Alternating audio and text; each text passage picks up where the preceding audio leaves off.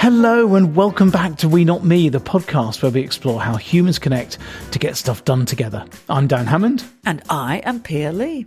Dan Hammond, you're back. You went to quite an exotic location for the last week. I did indeed. Yes, yeah, we decided to have a little bit of an adventure, actually. We haven't had one for a long time because of COVID. And our younger daughter had been in Jordan. And so, yeah, we skipped off to Jordan for 5-6 days and then met up with our daughters in Beirut, of all places. And I don't know if this is the same for everyone, but that is a name that we were raised on, really, in a negative way, just always hearing about problems in Beirut with the civil war starting in 75 and stuff. But it was amazing to revisit this city with this glorious past. When you live as long as we have and you have that long history, yeah, some of those places were just like absolute no-nos. And, you know, you and I read a stack of autobiographies of people who'd been captured and taken hostage. So it wasn't, when you told me you were going there, you know, it wasn't the top of the holiday list, but it sounds like it was amazing. It was amazing. Jordan is a just stunning country, really friendly people, and amazing. And it's not a big country, but also fascinating, I think, because it sits there between.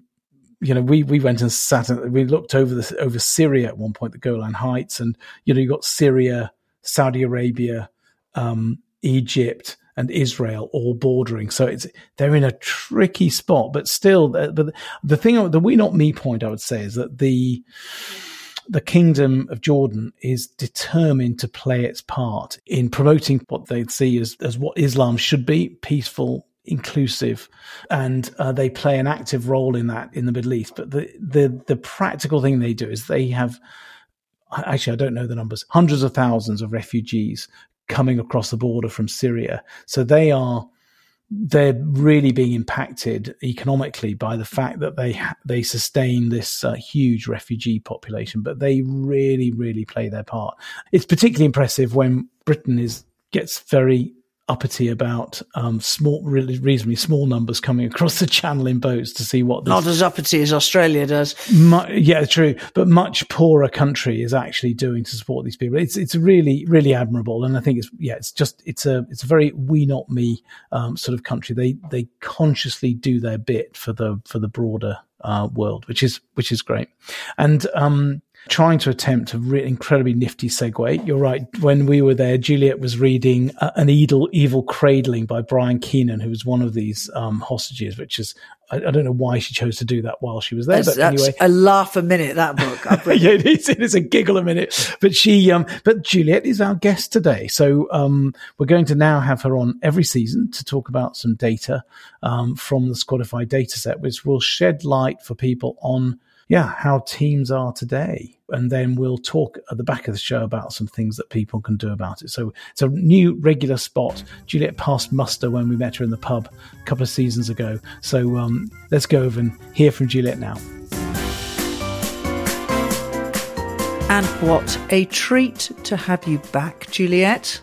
Welcome. Thank you so much. Thank you. Glad to be here. Yeah, this is, I think this is a really great regular spot because you're our business analyst at Squadify and you have this incredible brain to analyze the data of nearly 2 million data points, I think we've got now. So it's pretty large. And so we're sort of seeing some interesting insights, prompts, narratives coming out of the data. So we're going to ply you for that. Before we start, and I think there'll be many listeners who won't know the very special relationship you have with the card giver next to you. But first, we need to put you through the rites of passage that everybody who comes on We Not Me podcast, the conversation starter cards. Excellent. Okay. Very good. We met in a pub last time to record this. This is a nice, peaceful audio environment this time, rather than all that banging out of the coffee pucks that we had last time going on. Name that bar sound. Okay, so here is a card which I've chosen at random. When I was growing up, I wanted to be. Oh, well, that's a very easy one. I wanted to be a hairdresser. I so badly wanted to be a hairdresser. I spent hours and hours and hours sitting on the back of the sofa, brushing my mum's hair, brushing it, doing it in various different plaits and all kinds of styles. She has long, long hair. She's always had long hair, which she ties in a bun every day. And I used to it was like a playground for me. And I'd still really like to. I cut my children's hair and I still have pretensions. Now it might be a retirement job. And so at what moment did you realise you were not going down the hairdressing route? I think probably as a smart girl growing up in the 70s, I was directed elsewhere. Yeah, well, I think you need to come back to your passion, I think. Oh, my goodness, yes. It's still there. It's still there. Well, and who better to practice on than your husband who's right next to you? Does that ever happen? Did that happen in lockdown? Didn't get the clippers out? I drew the line there. Well, I did help a little bit, but mostly he's a self-serve hair clipper. But I do cut my girls' hair, both of them, and they've been through some interesting styles over the years. And actually, I just before we went away recently, I cut my hair, and it was the first time it actually went wrong. So I spent the whole of my holiday with just terrible hair, basically. And there was nothing Juliet, the aspiring hairdresser, could do about it. So that's I'm going to go to a professional next, I think. I don't know. And it's not like you got long locks there, so that was actually quite an impressive job to stuff it up. Actually, it was. Yeah, it was. Yeah, it takes special skills to stuff it up. Special skills to hack hair that is actually less than a centimetre long. Exactly. That is impressive. So, Juliet, for the benefit of new listeners who don't know who you are and your role, and just tell us a little bit about yourself, just to give us a bit of background. All right, a little potted history. I started out as an economist, actually, and I'm still really fascinated by economics and love it. But then I moved, went and did an MBA, worked in strategy consulting for quite a while. And then when the kids were little, I went back to university and studied psychology. And somehow the combination of economics and psychology or strategy consulting, it led me to leadership. It just sort of seemed like it combined those two things. So for the last 10 years, I've worked in various different roles in leadership, but increasingly my sort of area of specialism, I guess, has been on the data side and looking at impact of, outcomes of training and different kinds of interventions on the people and the businesses that we work with. And then more recently with Squadify in getting stuck into the magnificent data set that we have building to try to help us to inform teams about what's going on out there, what teams are doing well, what they're struggling with, and how we can help them to learn from one another. And, we verified the whole question set with London School of Economics. So, we had that as a verified, and that has given us this opportunity of all these data points for someone with your brain. And I've looked at some, I don't even understand the software. So, there's no way you're going to give that job to me. It's interesting because what we do in the business is we test out hunches, don't we? So I'm often at the coalface doing lots of debriefs, and then we come back as a team and test out hunches and then look into that big data set. And that's really actually how this whole clarity gap began. It was a bit of a hunch. It really was. And it's such a great cycle, isn't it? To constantly be hearing from our clients, observing them, and then going back and digging into the data and really looking to see if those hypotheses really do play out.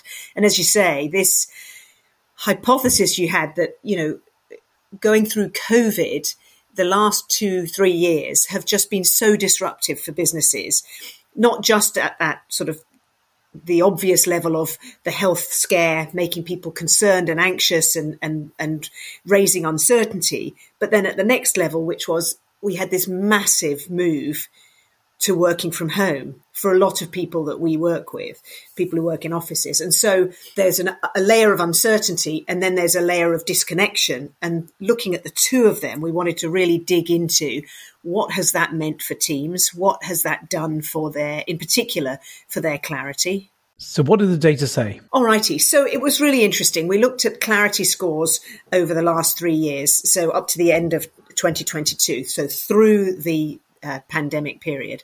And what we found was that 21 versus 2020, scores for both importance and presence dropped. So just to be clear, the way Squadify works is we ask teams to rate a set of conditions for the importance to them as a team to get their job done, and then the presence in the team right now. And so what we saw is that from 2020 to 21, both of those measures fell. Clarity fell. So the importance of it fell and the presence of it fell. And I think what we concluded is that people were really just getting stuck into survival mode. It was really just about, getting on with keeping the team busy, keeping work going, actually just moving forward as best they could. What's been really interesting is that coming out of the pandemic, 22 versus 21, what we've seen is that the importance of clarity has gone up dramatically, higher than it was pre-pandemic. So people are really saying, okay, I really need to understand better where we're going, what we're doing and why. But the present scores have flatlined. So the gap has grown dramatically. And so we're seeing this clarity gap that people need clarity and yet they don't have it.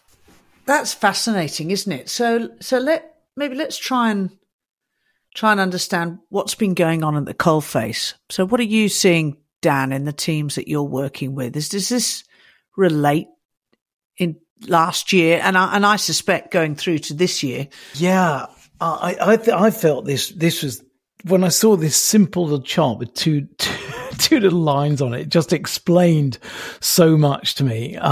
Having seen teams last year where I think we've talked about before, I think there was a lot of talk about where we work, not how we work. And there was and I could really sense that sort of really weird inattention to actually the task in hand. I think if I look back, but moving through into the following year, there has been a shift, and not a positive one in a way, but you feel this sort of, you feel that lack of clarity. I've seen teams just, particularly, a lot of teams working remotely, which can be very powerful, but they're doing it in a way that is leaving people quite individualized, and they've lost that cohesiveness of a shared goal, a really clear plan. And you're seeing people are getting very in sort of just focusing on individual tasks and actually getting a little bit lost. Really, that's what I would say. And I think that's what happens. And then you then start to see, when you ask them questions about team goals, team plans, they start to realize, actually, this is something I really want. And I think that's why that importance has gone up. But I'm also not seeing a lot of good work being done on actually getting clarity in this complex and ambiguous time. Where were the biggest drops, Juliet? Where are we seeing that in these present scores? That's such an interesting question, Pierre. If we dig into the numbers, what we see is that most of the conditions inside clarity are dropping, but two stand out as holding their own and rising just a little bit. And they are belief in what we're doing and the goal is achievable. So in terms of kind of purpose, it feels like the purpose side of clarity is really holding strong.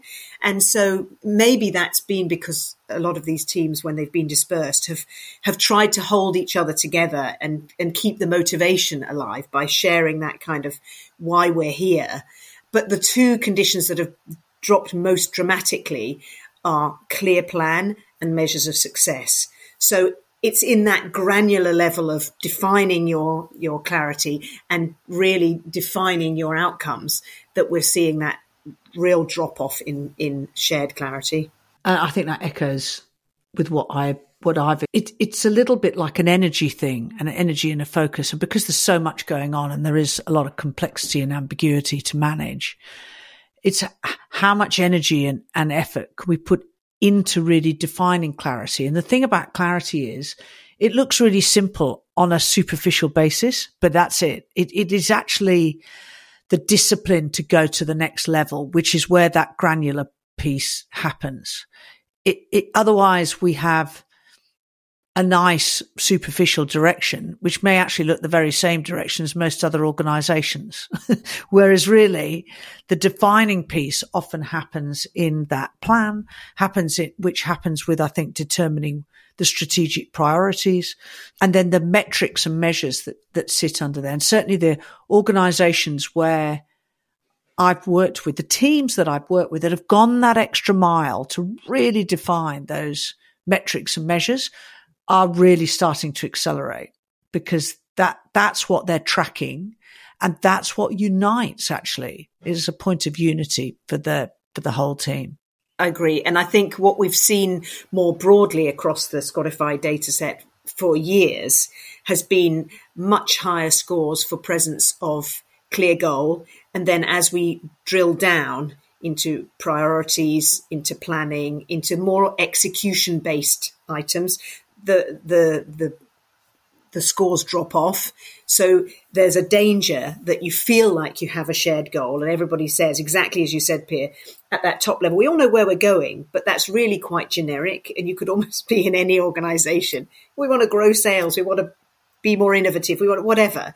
But actually, it's that granular level that really demonstrates that you all agree, you all have that same vision. Otherwise, everybody can define that vision slightly differently and be heading in different directions. And before you know it, you're diverging quite considerably. Yeah. And if you, I think you're 100% right. And if you look at the context that most teams are operating in, you can either say it's a VUCA, inviting a volatile, uncertain, chaotic, ambiguous, or or complex, as sort of that the David Snowden model says, which is, what is that? Well, that is where we don't really know. We've never seen the situation before. We don't know how the system will react to our own actions. And so everything is changing rapidly, and it's quite people can become untethered in that situation. And in that situation, what you absolutely need are these short-term goals and constant experimentation, trying, probing, and assessing. But that piece, as you say, Juliet, that's, I think, probably always been missing in a lot of teams, where that sort of short-term focus is missing. You can probably survive. When I was back in the day in the corporate world, we had annual plans, and if I was lucky, I'd get a mid-year review. We literally planned for a year, and I was held to those objectives. That is laughable now. Everything's changing so rapidly that you have to have much shorter time horizons, and also a culture of reflection to actually think about those actions. But at least having those short-term priorities that everyone is aligned to is essential. And it's not a muscle that teams really have, and I think it's undoing us at the moment. Yes, I think that's right, and that gap has opened up. So it was always there, but it's extended even further through COVID and the disruption to teams. And maybe their focus has been more on well-being. I mean, there was a lot of attention to well-being and taking care of people, rightly so during COVID. But I think we need to now reevaluate potentially and come back to, okay, everybody's fine. This is a new way of working where, if we are dispersed and we're going to continue this, how do we make sure that we continue to create that shared clarity? There's, LSE defined it as those shared mental models, so that everybody sees it the same way. So everybody is pointing in the same direction. And I think that would also help, Pierre, you mentioned prioritizing. I think that would really help people to prioritize, because there's always too many things to do. And that real granularity around clarity will help people to prioritize. Otherwise, everything seems important. And that's when we get burnout. I agree. And I think there's a danger here that we use the fact that we're working in hybrid to not double down on this clarity. It's a little bit like we're too busy. There's always an excuse. We've got COVID. We're now hybrid. We've now got economic instability.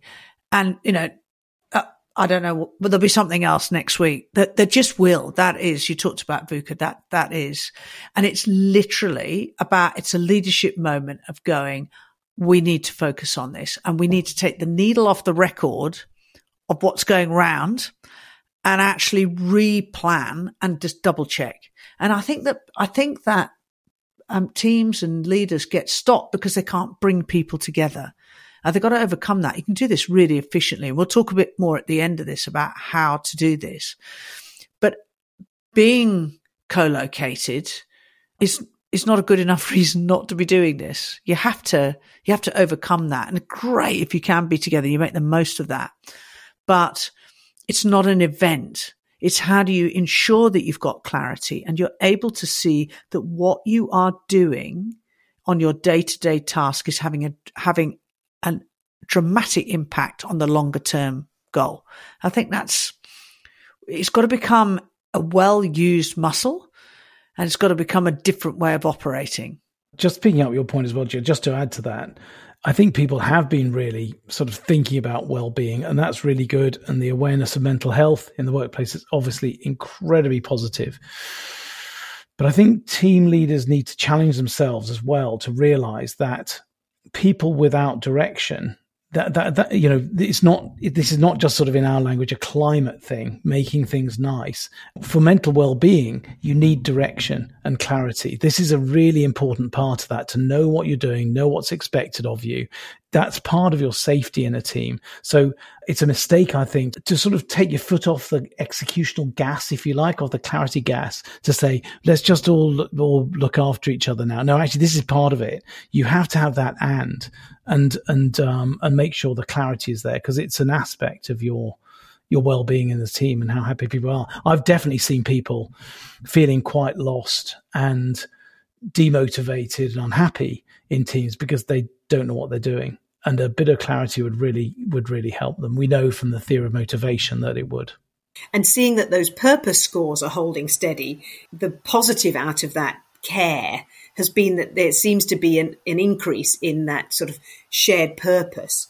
And so that's something that they can harness, right? People are enthusiastic and excited to be working together. And so that's something to harness. And then, as you say, give them the real clarity that means they feel confident that what they're doing is going to be useful, right? Because if you don't know what's expected of you, then you flounder, and that hits your motivation dramatically. Sometimes we personalize aspects of teamwork. And what I mean by that is it's about whether people are introverts, extroverts, the way that their dynamics are, and sort of take a slightly different approach that if you don't get clarity right, you have no foundation, because you want to embrace diversity and you want to have a broad team and you want a whole mix of personalities. But if you don't have a unifying direction and you haven't set that, it's going to be incredibly difficult to harness the potential of the team. I haven't seen a team that has been in these 3 intense years of working with these thousands of teams. I have not seen a team that has been incredibly successful without clarity. And it's getting harder and harder. So we need to dig a little deeper on that. Yeah, it's going to be a bit of luck, isn't it? If you don't have clarity about what you're trying to achieve and then you achieve it, it's sort of it's a real shot. But so this is such an exciting topic, and I think you're right, Pia. We'll talk about this in the tail of the show. But there's always, I think, been a danger of shying away because of the difficulty to predict the future. You don't need to predict the future to have clarity. There's now an even greater one because we're not co-located.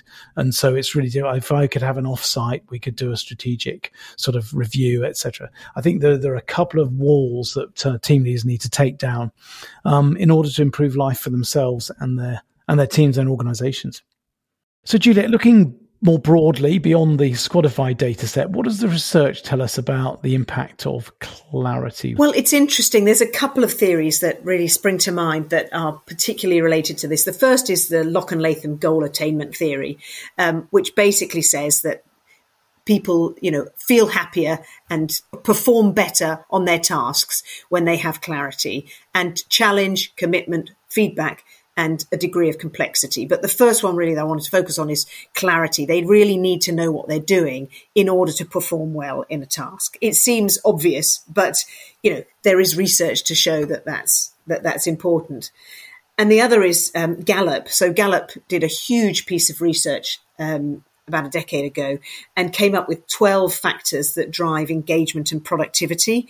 And the first of those was having an understanding of the expectations of you in your job. And so I think that, that talks to not just the performance, but actually engagement. And so actually, if you understand what people want of you, you're going to be more engaged and more positive about your work. And obviously we know that then drives productivity and performance. So there's plenty of theory to back up our observations and our hypotheses that this degree of granular clarity is really important for people in order to be happy and productive in their work. Excellent. I do remember from data from before that this point you've made about the sort of bigger picture, sort of possibly more fluffy, important sort of purpose end, that sort of seems to be reasonably well enforced. But as you sort of get down to the sharp end of the clarity pencil, down into those short-term priorities, measures for success, things overall start to get less rosy in teams. And I think that's we're seeing that picture again here, and that's just a huge opportunity for teams and team leaders today. Agree. Excellent. I thought I had that right.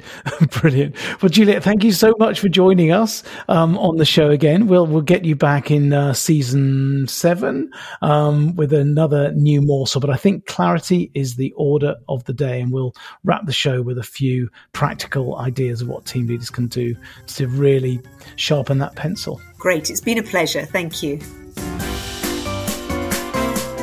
I find working with a number of teams that they may have a clear purpose. And I think that's actually often the easiest part to define. It's where the heart lies, why people get out of bed and what they do. And I think people are more connected to that. And then there can be a notional goal, but quite often that's commercially driven for many organizations. And then we drop straight down into KPIs. And so you've got that sense of the individual is tied to the organization through their contribution and is somehow monitored by the manager in a notional team that isn't really a team and is not coming together to achieve that outcome. They're a group of individuals. And so that's my observation, which when the teams that we work with realize that they can shift their thinking, look at the interdependencies, but also make really conscious choices about where they spend their prioritized focus. And that's the strategic priorities. And I think they're undercooked. And when you're working with the team and you're able to create what we call clarity, that's Squadify clarity on a page, your why, your what, and your how of your behaviors as well. And then the clear metrics. It's actually quite freeing because then the team has a map.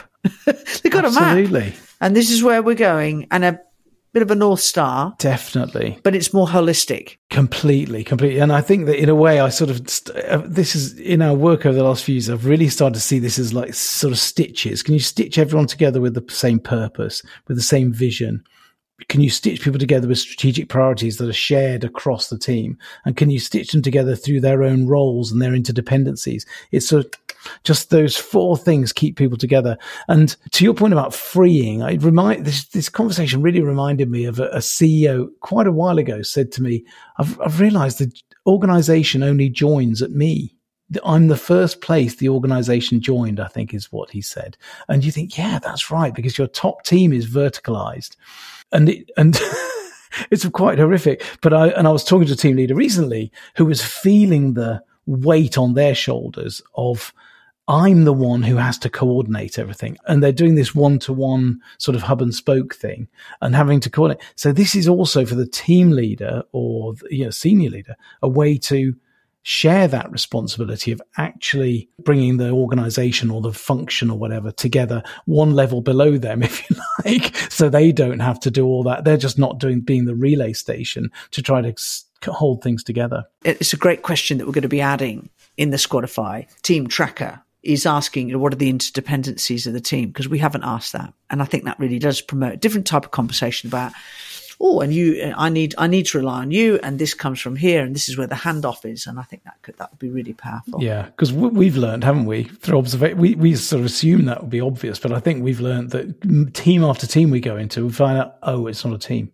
It's not a team. No. It's just a group of individuals. No. And I think we would say, wouldn't we, that it's the primary challenge we're seeing in teams now is that they're not one. And that's not to be taken by anyone that's listening to this as a success or failure or sort of like, oh, look, they're not a team. It's just quite enlightening because you have that sort of definition of insanity that you keep doing the same thing, but you're not quite getting to where you want to be getting to.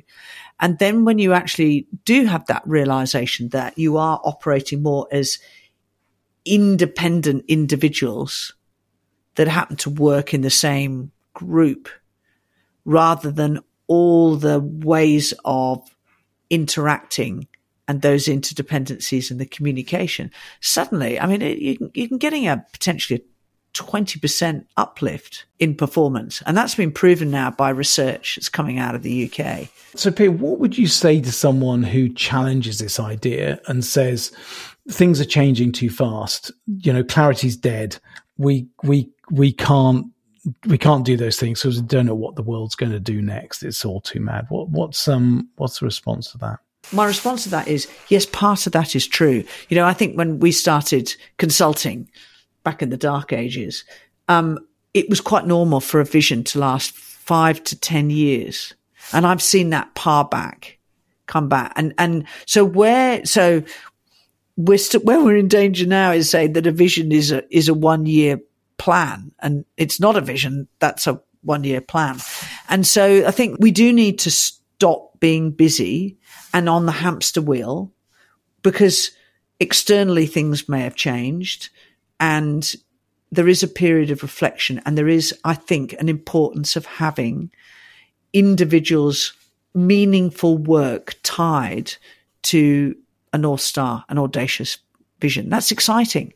And I think we need to make things challenging and exciting and worthwhile and valuable and motivating, and not just completing to-do lists. I think that's a great response. And I think the thing I've learned as well through that time, as you say, when I was back in the corporate world, these 1 year plans were so solid, and you'd sort of set them and then you'd be assessed on them and paid against them at the end of the year. And even when I was there, even in the early 2000s, people were starting to say, hold on a second, I'd go through and my direct reports, that changed. We changed our plan on that. So you were bending it like Beckham a little bit even then.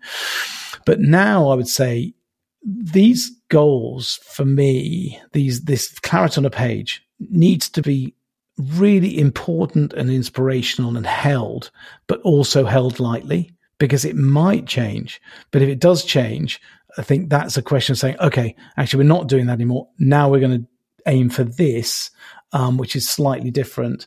But to have clarity at any time is important, I think. So we used to sort of say that, this never changes, but actually you need to potentially flex. But at any one time, people should know what we're shooting for. But it's a little bit more live than it used to be, I think. I agree. And there is particularly at the moment, a lot of ambiguity. So you're trying to seek what that clarity may be, and what is an undeniable.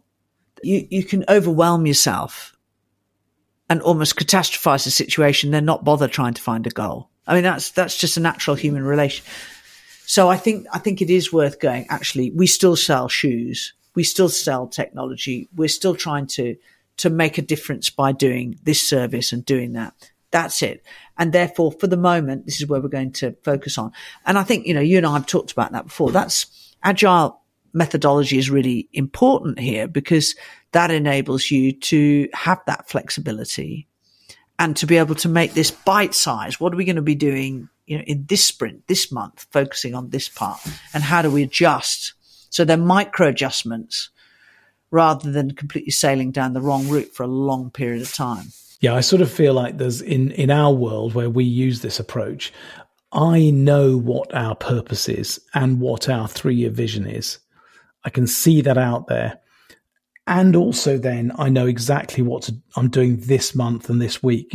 Those sort of in between, I really don't know yet what that journey is, but I can see the summit and the star if you like, and I know what my steps are today, you know, what this next little bit of snow holds for me on the mountain. And that really works, I think, for me. It's quite binary, but I don't really know what's going to happen in 6 months' time towards that, because we are learning as we go. And what happens is there is an emotional, psychological response to continuing pressure and overwhelm and chaos.